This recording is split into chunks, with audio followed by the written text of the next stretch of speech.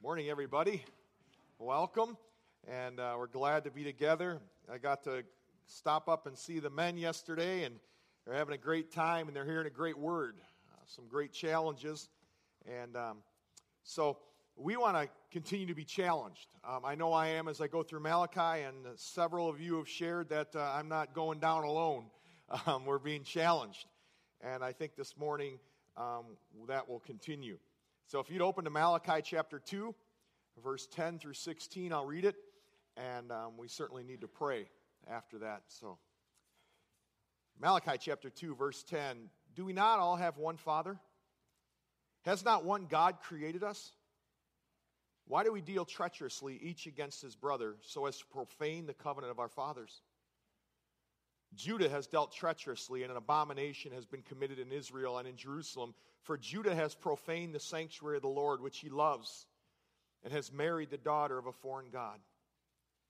As for the man who does this, may the Lord cut off from the tents of Jacob everyone who awakes and answers, or who presents an offering to the Lord of hosts. This is another thing you do. You cover the altar of the Lord with tears and with weeping and with groaning, because he no longer regards the offering or accepts it with favor from your hand. Yet you say, for what reason? Because the Lord has been a witness between you and the wife of your youth, against whom you have dealt treacherously, though she is your companion and your wife by covenant. But not one of you has done who has a remnant of the Spirit. And what did that one do while he was seeking a godly offspring? Take heed then to your spirit, and let no one deal treacherously against the wife of your youth, for I hate divorce, says the Lord, the God of Israel. And him who covers his garment with wrong, says the Lord of hosts. So take heed to your spirit, that you do not deal treacherously. Let's pray. Our Father, I thank you that your word cuts through the fog. When it comes to the issue of marriage, it's certainly in America, it's become quite foggy. But I thank you you've spoken, I thank you you haven't stuttered, and I thank you you don't submit or bow to the culture, to society, but that your plan is perfect. It always has, and it always will. But I realize, Father, in this fallen world, the verses this morning are going to be hard. For sure, they'll challenge. But I think for some, it's going to be the matter, Lord, of being able to focus on the moment, not from the chains of yesterday. So teach us, change us, so that in all things you'd be praised. Thank you, Jesus. It's your name we pray. Amen. As I went through this passage a lot, I was kind of reminded myself, and I remind you as well, of the overall theme of Malachi, and that is that you and I would live with passion. That there would be a passionate spirituality in our life, and this is just one element of that. And these verses, though, I realize are going to be hard for some, and I just want to encourage you and remind you, we can't change yesterday. We can't. We wish we could at times, but what we can do is start today to do what God wants. And so that's my challenge to you as we go through that, is to think of today. What does God want me to start doing today? I also was reminded of God's Word, and that this Bible, His Word, is not a dead book. It's not a book of dull thoughts, but His Word is a lamp, and it's a light. In Hebrews 4, 12 through 13, you don't need to turn there if you don't want. I just wanted to read it because of the power of this book that we study every Sunday. And one reason we study it. For the Word of God is living. It's active. It's sharper than any two-edged sword, and piercing as far as the division of the soul and spirit, of both joints and marrow, and able to judge the thoughts and intentions of the heart. And there is no creature hidden from His sight, but all things are open and laid bare to the eyes of Him to whom we must have to give an account. You see, God's Word is sharp, and it does two things. It pierces. In other words, it cuts through excuses It cuts through rationalizations, through the traditions, and through fog. And it judges. God's Word's a critic of our thoughts. It's a critic of our motives and our attitudes. And there's something about God's Word that regardless of culture, age, sex, position, it brings change. It's universal in scope. No creatures are hidden from it. It's limitless in exposure. All things are laid bare, not some things, all things, before the mirror and the searching light of God's Word. There are no tests or x-rays a doctor can give you to examine the condition of your heart spiritually.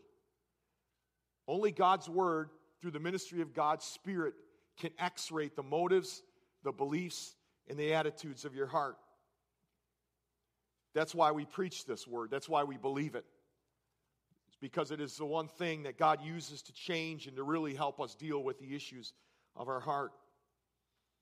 And only God is exposed to all that through His Word we may examine what is inside, and I pray that is the case this morning. Now, as we looked at Malachi and we begin these verses, the first three verses we looked at, verse 10 through verse 13 of Malachi 2, really talks about this idea of correction for compromise. You see, the stethoscope of God's Word had been placed on the Israelites, and God detected something. Compromise. Compromise in the area of His standards. Compromise in the area of His calling, of relationships. And this passage provides a serious warning to you and I.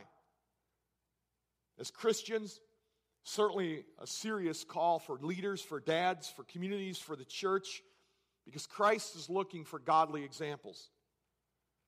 And you and I cannot be godly if we compromise. There must be a commitment to God's way. Now, if you're like me, I'm a guy who picks up words that are repeated. They grab my attention. There's a word treacherously used 5 times in just these few verses. And the word treacherously is an important word. It means faithless. It means deceit. They dealt treacherously. They were faithless to God and His covenant. They even deceived themselves in the midst of it. And God calls them on the carpet and said, "You've dealt treacherously." And He gives 2 examples of their faithlessness. One is they were marrying the daughters of foreign gods. And 2, they were breaking faith with the covenant of marriage to their wife. And both violations were of God's holy law, and both violations profaned the holiness of God. Now, a couple observations about compromise that we probably all can relate to, but I think the Bible points to this as well, is that compromise never occurs quickly. And you probably know this from experience. It's almost like a process of erosion. It's a little at a time. It never occurs quickly. And it always lowers standards step by step. And what yesterday we couldn't tolerate, what yesterday we were convicted of, all of a sudden a little bit, we begin to move the line a little bit at a time. Compromise is seldom offensive because it starts beneath the surface. And it's often a step before total disobedience. God says and wants to give correction here to compromise. But I ask the question, why is there so much compromise, especially today it seems like? Why so much? Why so little commitment? In our permissive, irresponsible escapism mentality, commitment stands almost as a dirty word. Why is it so rare? Why is conviction seem like it's gone? Well, I think in our culture there's several reasons. One, public opinion. We're pretty concerned about the political correctness police. And so we're always moving a line just so we, fit in with the majority. There's accommodating theology. In other words, fitting the Bible into our lifestyle, not fitting our lifestyle into biblical truth. Accommodating theology. Delayed consequences. I don't know, it seems like people get away with it. There's delayed consequences to God's judgment. It appears. So we compromise. There's conviction. I appreciate the Living Bible, the paraphrase of Ecclesiastes 8:11, which says, because God does not punish sinners instantly, people feel it's safe to do wrong. And I think that's kind of how we think. Look at that person. They're getting away with it. I mean, they're doing whatever they want. And they're stealing, they're robbing, they're doing this and that and that. And it looks like they're getting away with it. And especially our kids look at that and say, must be okay to go that way. God hasn't zapped them. They're not getting caught. That's not a new attitude. That's not a new thought. And I think there's another reason there's such a lack of commitment and so much compromise. I'd say Christian approval. It begins to foster a shallow view of commitment. We begin to approve things in the realm of Christianity, probably because of number one, again, political correctness, and because that's what society does. And we begin to approve of things we really shouldn't. We begin to soften our stance on things that we should maybe hold firm to, because the Scriptures hold firm to them. And this is never more true when we hit this issue of marriage and divorce, because this text narrows this focus to marriage, to divorce. Exodus 34, 12 through 16, Ezra 9, 1 through 4, and Nehemiah 23 through 25 all speak of this compromise of beginning to marry daughters of foreign gods. I'm just going to use one of the examples. Read Ezra 9, 1 through 4. Ezra is kind of about this time Malachi was written. He's come back with those who were captive to the Babylonians. He comes back and look at what he says to the people. Again, Ezra 9, verse 1. Now when these things had been completed, the princes approached me, saying, the people of Israel and the priests and the Levites have not separated themselves from the people of the land. According to their abominations, those of the Canaanites, the Hittites, the Perizzites, the Jebusites, Ammonites, the Moabites, the Egyptians, and the Amorites, for they have taken some of their daughters as wives for themselves and for their sons, so that the holy race has intermingled with the people of the lands. Indeed, the hands of the princes and the rulers have been foremost in their unfaithfulness. And look at Ezra's response. When I heard about this matter, I tore my garment and my robe and pulled some of the hair from my head and my beard. And that day when you pulled your beard out, it was a sign of basically disrespect. You were aghast at what you saw. And that's what Ezra does. And I sat down appalled.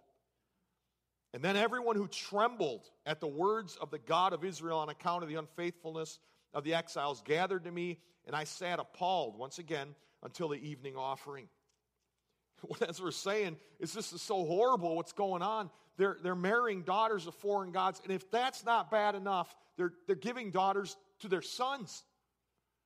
Now they're corrupting the offspring. This is detestable in God's sight. And God's anger is against his people marrying those who you really could say, application-wise, are unbelievers.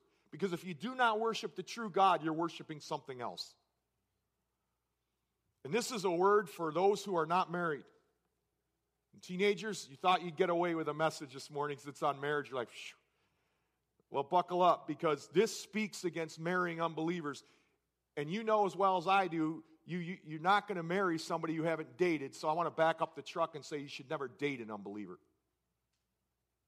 I think certainly to date an unbeliever, and I'm sure your parents are going to be strong enough to steer you in a different direction. Don't fight it. They're being very good parents. God help you if your parents don't care enough to steer you towards dating believers.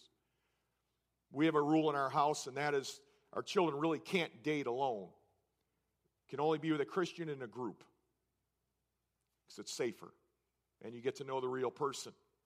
You shouldn't date an unbeliever. Matter of fact, I would go even further to say, and if you were to say, why? That seems kind of harsh. Let's put it this way. You're entering into your life as a Christian, hopefully, a believer in Jesus Christ, and you have a treasure. That's Jesus. He's your treasure. He's your all in all. It's who you sing about on Sunday morning. It's who you long to please during the week. Jesus is your treasure. And you have a blueprint for your life. Here it is, God's Word. You're going to follow God's Word because it's laying out principles that will protect you.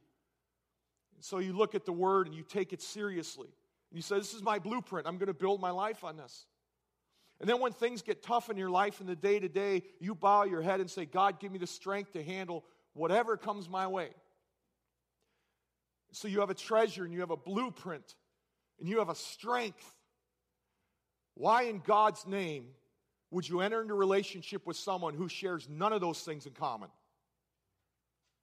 They have not Jesus as their treasure.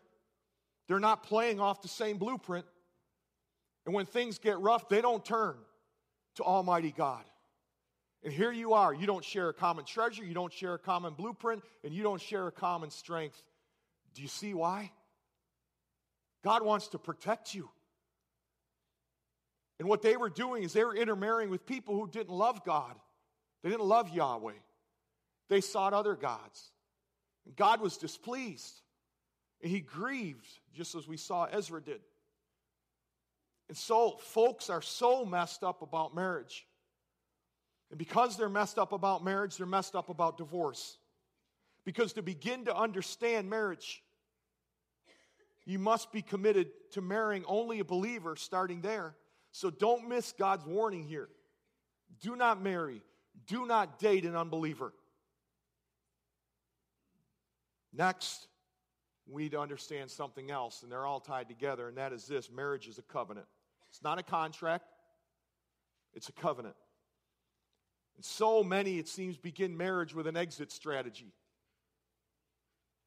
Sign a prenuptial agreement. They're planning their exit. One day I might have to throw this thing aside, so I better get my ducks in a row just in case. So it's not really till death do us part, it's till maybe we might make this thing work. But I got it out. And so many begin marriage that way. But they don't understand something. Marriage is a covenant. It's not a contract. It's never been God's ideal that people approach marriage with an exit strategy. And people are messed up about divorce because they're messed up about marriage. They don't see it as a covenant. You and I are never studied divorce in isolation. Because it's a marriage covenant, divorce doesn't even come into the discussion until we talk about the nature of God's covenant. In verse 14 to 16 in Malachi, we get to this issue of this call to commitment. Because marriage is a covenant, this makes it serious. You say, well, why? Because covenant functions under divine authority every time.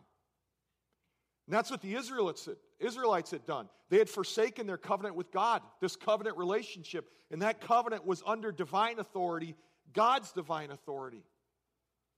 Marriage is a covenant. And it's under God's divine authority, which makes it very serious. You see, God puts marriage on a high shelf.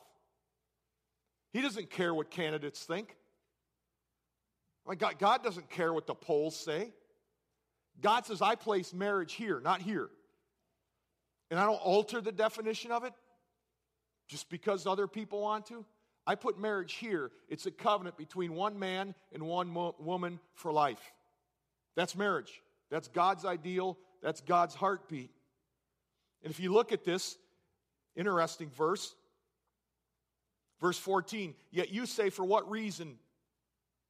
In other words, we've wept and we've brought offerings, and God, you're saying you're displeased with it. Why? Again, they keep asking this. They're like challenging God. Why? Why won't you accept it? And he says, because the Lord has been a witness between you and the wife of your youth. Do you realize what on your wedding day God heard your vows? Yeah, you saw visually people, but God was there. And he heard them. He took them seriously. Because marriage is a covenant that's meant to be kept. The Lord has been a witness between you and the wife of your youth. And so he says to verse 15 and 16, take heed. That's the idea of be careful. To your spirit, speaking to your heart and your motives. So be careful of your heart and your motives so that you don't break faith with your wife. Now think about that. That's a pretty logical progression. Take heed to your heart. Take heed to your spirit, because if you don't, you're going to wind up breaking faith with your wife. If you're careless with your life, if you and I are careless with our life, our hearts begin to shrink. They become cold. And you know what suffers? Our relationships. our relationship with God, our relationship with our spouse, our relationship with our children and our friends. And if you and I are careless with our marriage, our hearts will begin to shrink towards our spouse, and our relationships will suffer.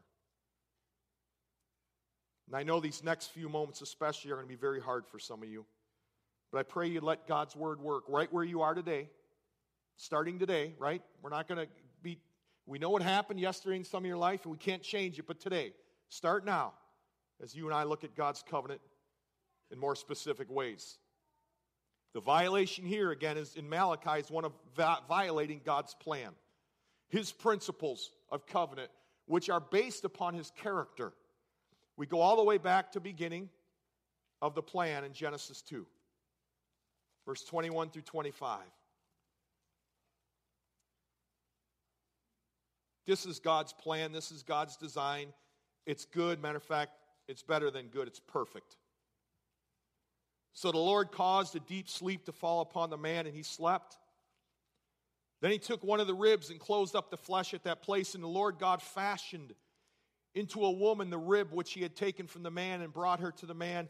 The man said, "This is now bone of my bones and flesh of my flesh. She shall be called woman, because she was taken out of man. For this cause a man shall leave his father and his mother, and they shall cleave to his wife, and they shall become one flesh. And the man and his wife were both naked and were not ashamed." I like what one speaker I once heard said for verse 23, man looked at Eve and said, "Whoa, man." And maybe he did. But she shall be called woman. And there's principles of covenant already at the beginning when God designed it. The first principle of God's plan is severance. It refers to covenant, which results in the primary relationship now moving from daddy and mommy to spouse. That's hard for some people, especially if you're really, really close with your folks. It's hard not to bring dad and mom into it. Well, dad doesn't do it that way. It's not the way mom did it. If you're like me, you make the mistake every now and then. So, well, Ma used to cook it this way. That was never a really good thing to say. I might wear it.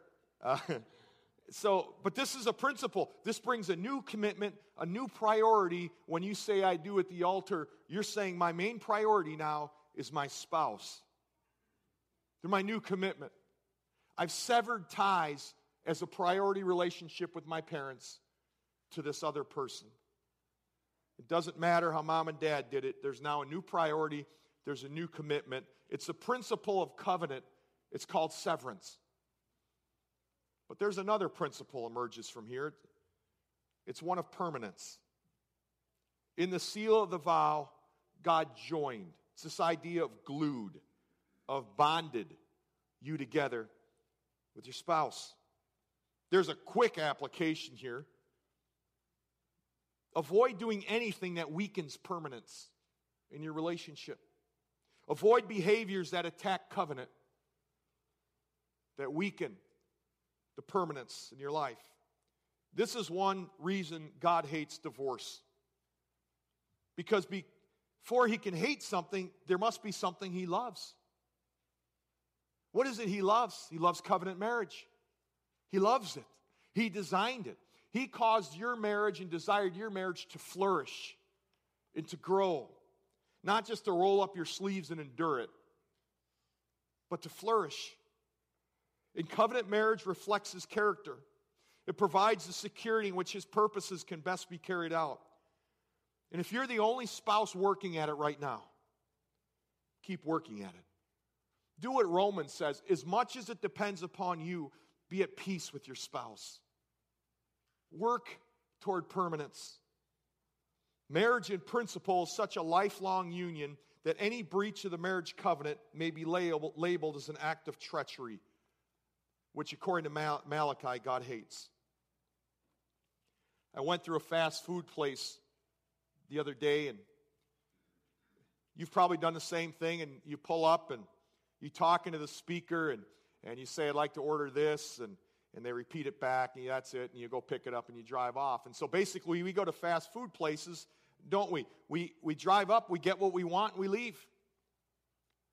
How many do that in marriage? They drive up to marriage, get what they want, and leave.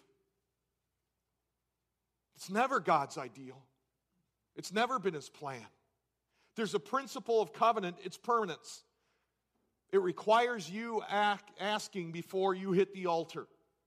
Not, is this person someone I can live with for the rest of my life? That's the wrong question. The right question is, if this person never changes, will I and can I live with them for the rest of my life? That's a different question, isn't it? How many go into marriage thinking they'll change? Maybe then they'll become a Christian. Or I know they get angry now, but when we get married, that'll simmer down. Or I know they've compromised their integrity, but they'll grow, they'll mature.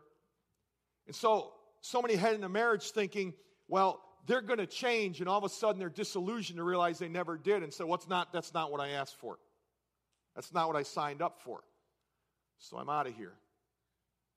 That's not covenant. Marriage is a covenant, and a covenant principle is one of permanence. There's another covenant principle we get from Genesis 2, and that is unity. They would become one flesh. It's one of the great purposes of marriage is oneness, not sameness. If you were the same, one of you wouldn't be needed. And thank God for diversity, because the strength of your marriage is not in your sameness, it's in your diversity. That's what makes it strong. Be grateful you're not the same. Don't fight it. But let's be honest, we do wish the other person saw things the way we do, right? Because sometimes we're like, well, that's the right way. And it might be right, but it might not be the only right way. And so embrace your variety. Don't fight it. Because there's a covenant principle. That's unity. It's a like-mindedness. It's a oneness of emotions, of purposes, of commitment. What are you doing to build unity in your marriage relationship? What are you doing? Paul said to the Ephesian church, make every effort to build unity. And he was talking about the church. How much more in our marriages? Make every effort to build unity, to be oneness. Do you encourage your spouse? Do you serve them? Do you work together? Cindy and I were watching this show on HGTV, Home and Garden, and called Property Brothers. Maybe some of you caught it. And it's interesting, these two brothers, and they basically try to help families and couples find the perfect home for them. And so this particular couple said, let's buy a cheaper house and fix it up. So the Property Brothers are there to help. Well, this couple didn't agree on anything. I mean, they didn't even try to agree on anything. Modern, she wants traditional. He wants mirrors, don't ask me why. She wants no mirrors. He wants dark colors, totally opposite. They go into a house, she goes, I don't like this. And he'd go into another one, I don't like this. Finally, he sits them down. He becomes counselor. He says, you got to work together. And he took some steps. They compromised and began to work together. And I thought, man alive. A couple had to go to this guy on Property Brothers to begin to learn to work together. I think that couple is learning this principle of covenant called unity.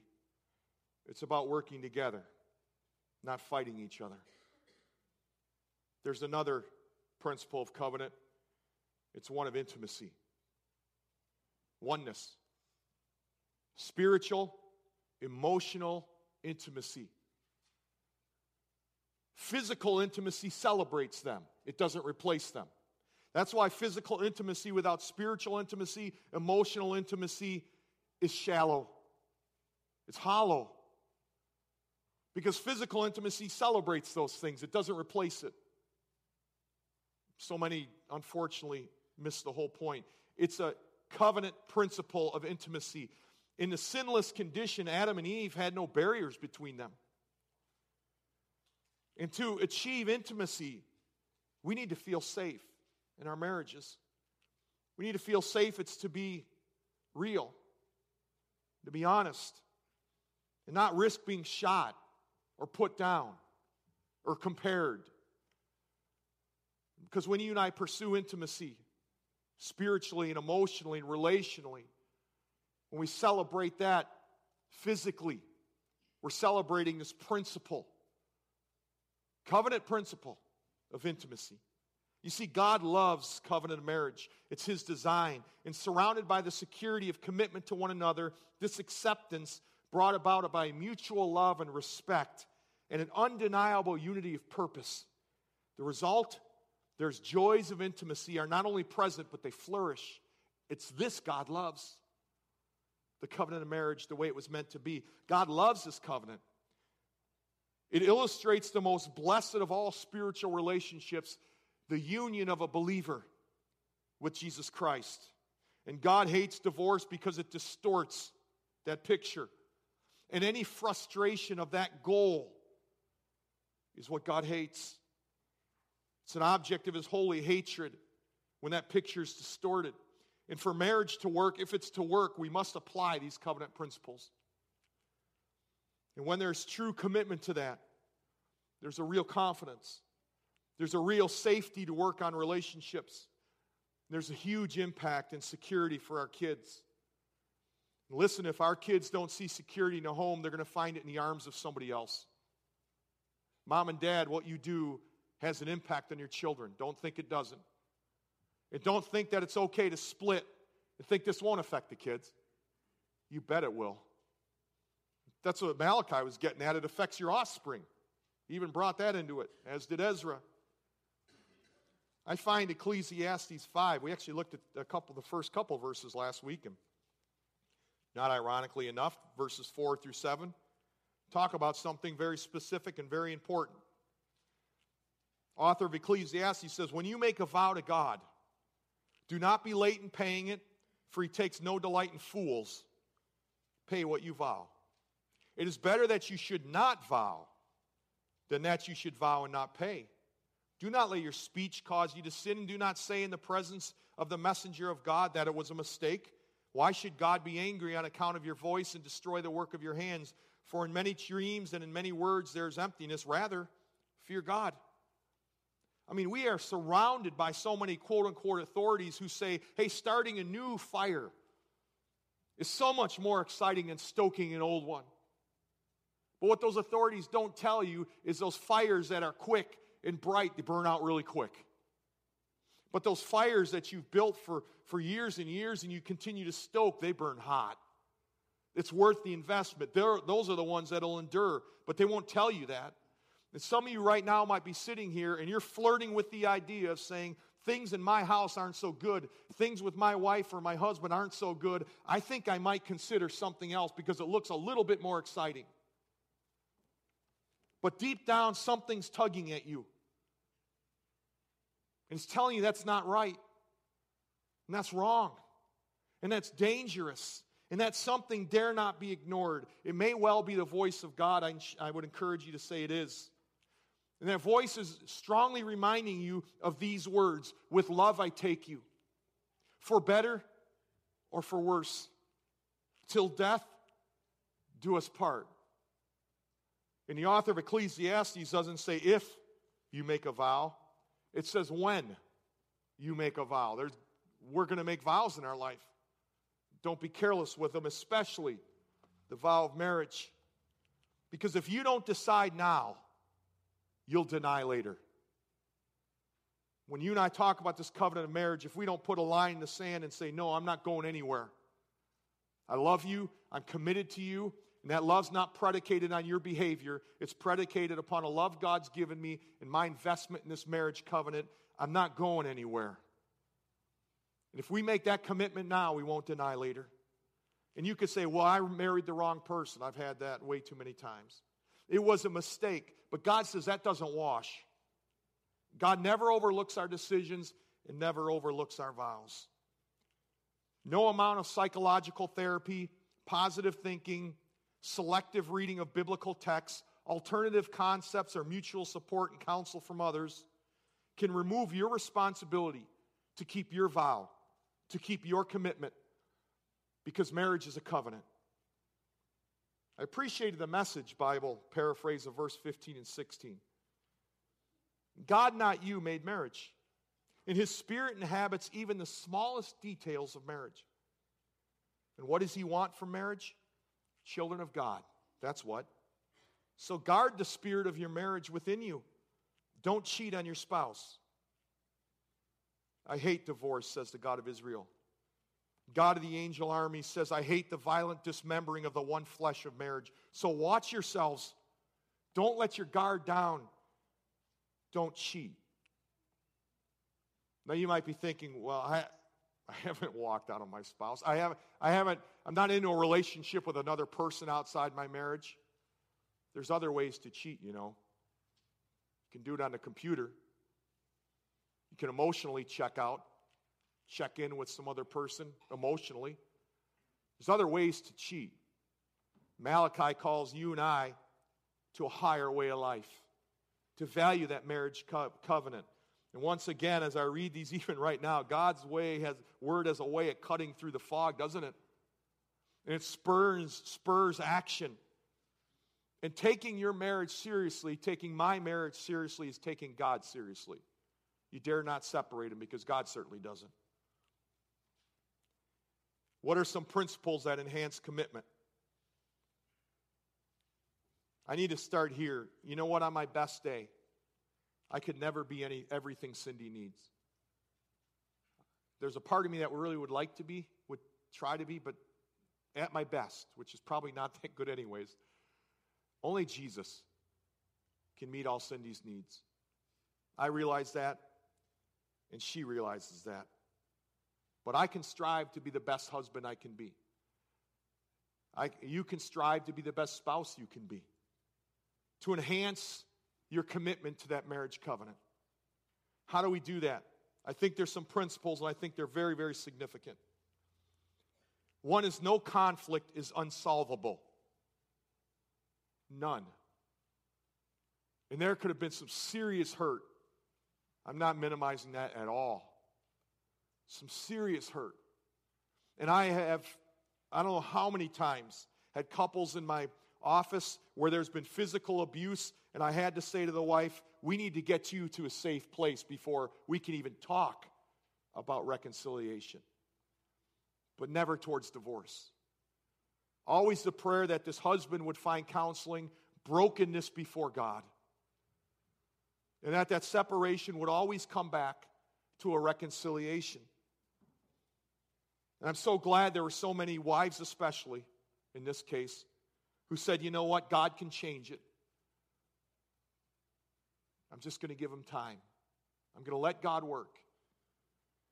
There's no conflict unsolvable. Even if you're in a tough spot, don't run. Stick it out. And if you are in an abusive situation, please come see me. We need to get you to a safe place before anything else can happen. You staying there in that environment won't help. And so please hear my heart when I say that.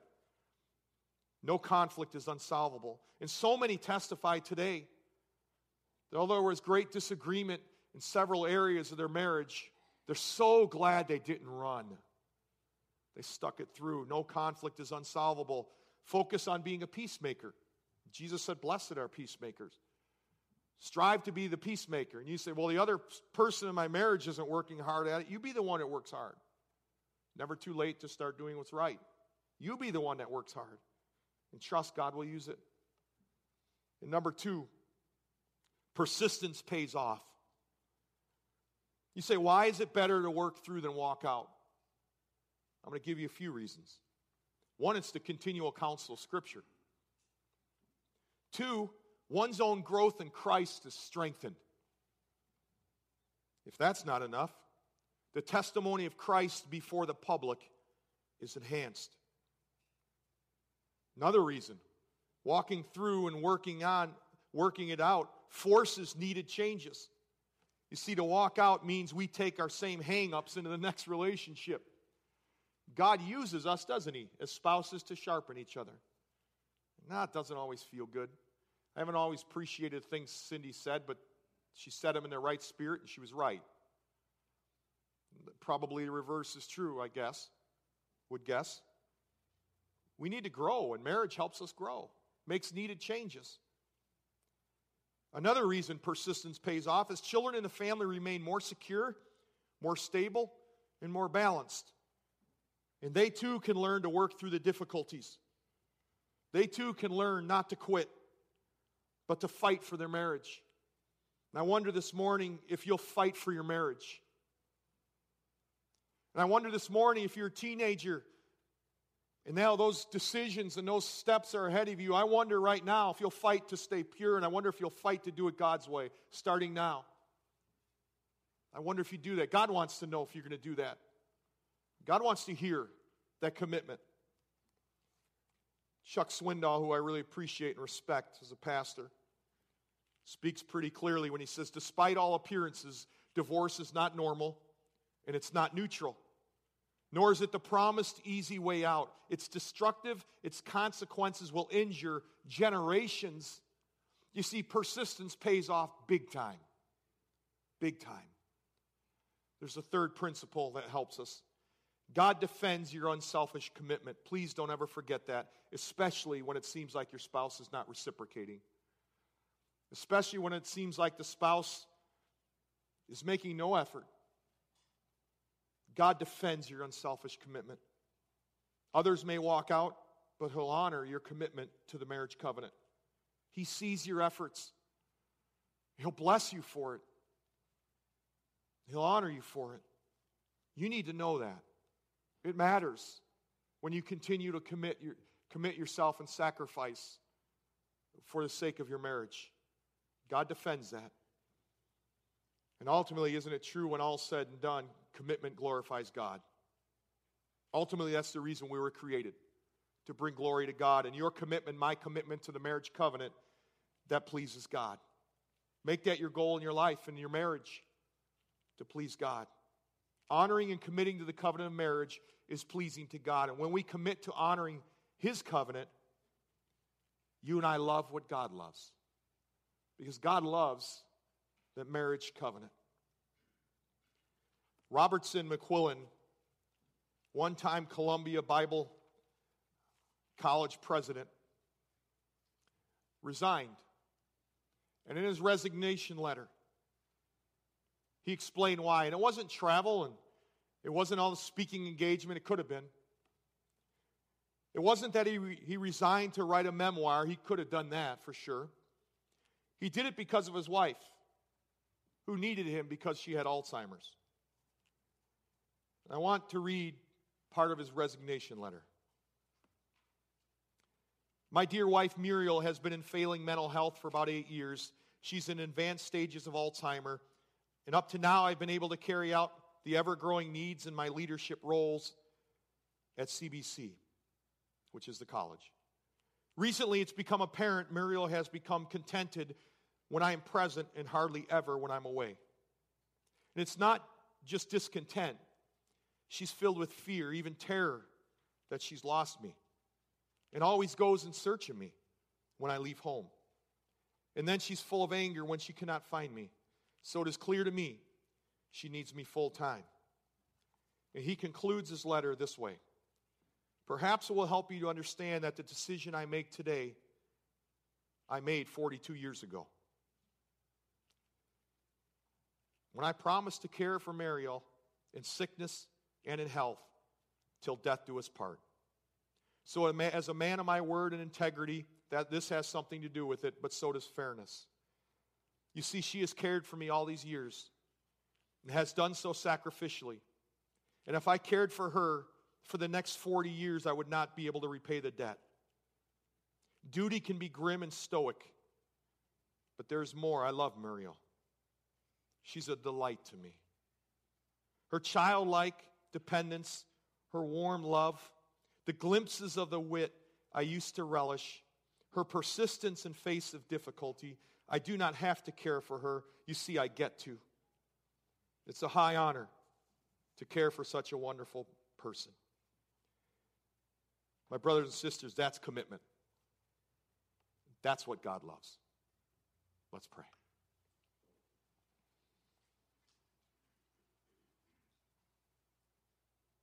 Lord, for those who sit here this morning who are married,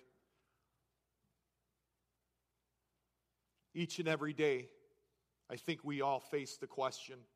Maybe we don't ask it audibly, but we wonder, are we doing right by our marriage? Are we helping or hurting? And I hope we begin to take seriously this covenant. And maybe some here this morning have never even really thought of their marriage in terms of what it really is, a covenant before God. Maybe some of us in this room have taken it carelessly. We've treated our wives or our husbands as just persons who exist in our home, not gifts entrusted to us. Lord, we begin to forsake our vows. Begin to forsake the wife of our youth or the husband of our youth. And Lord, for those in this room who sit under this teaching of your word this morning, who feel a deep conviction, I pray they would not leave it in their chair, but would bring it before the cross and find the forgiveness and the cleansing and the hope we also desperately need, God. Lord, it's been my prayer throughout this week for my brothers and sisters who glance back in their journey of life and have experienced divorce. And I know this has got to be hard for them. I pray not so much, Lord, that they'd forget the life lessons. Those are valuable. But I pray that where they're at now, they would be able to focus at. To live out these principles now. And to not allow the chains of the past to hinder them from living out their marriage covenant here, should they be remarried. And Lord, I dare not forget those who sit in this room who aren't married yet, who may be someday. Lord, they face the decision day in and day out whether they'll live pure before you. Maybe some, God, have compromised that.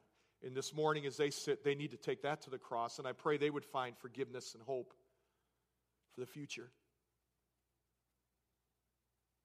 God, help our children at a young age to commit to doing it your way. Help us as parents to steer them and to not fudge and not compromise on the standards you call us to and you call us to parent our children towards. Lord, what would be great?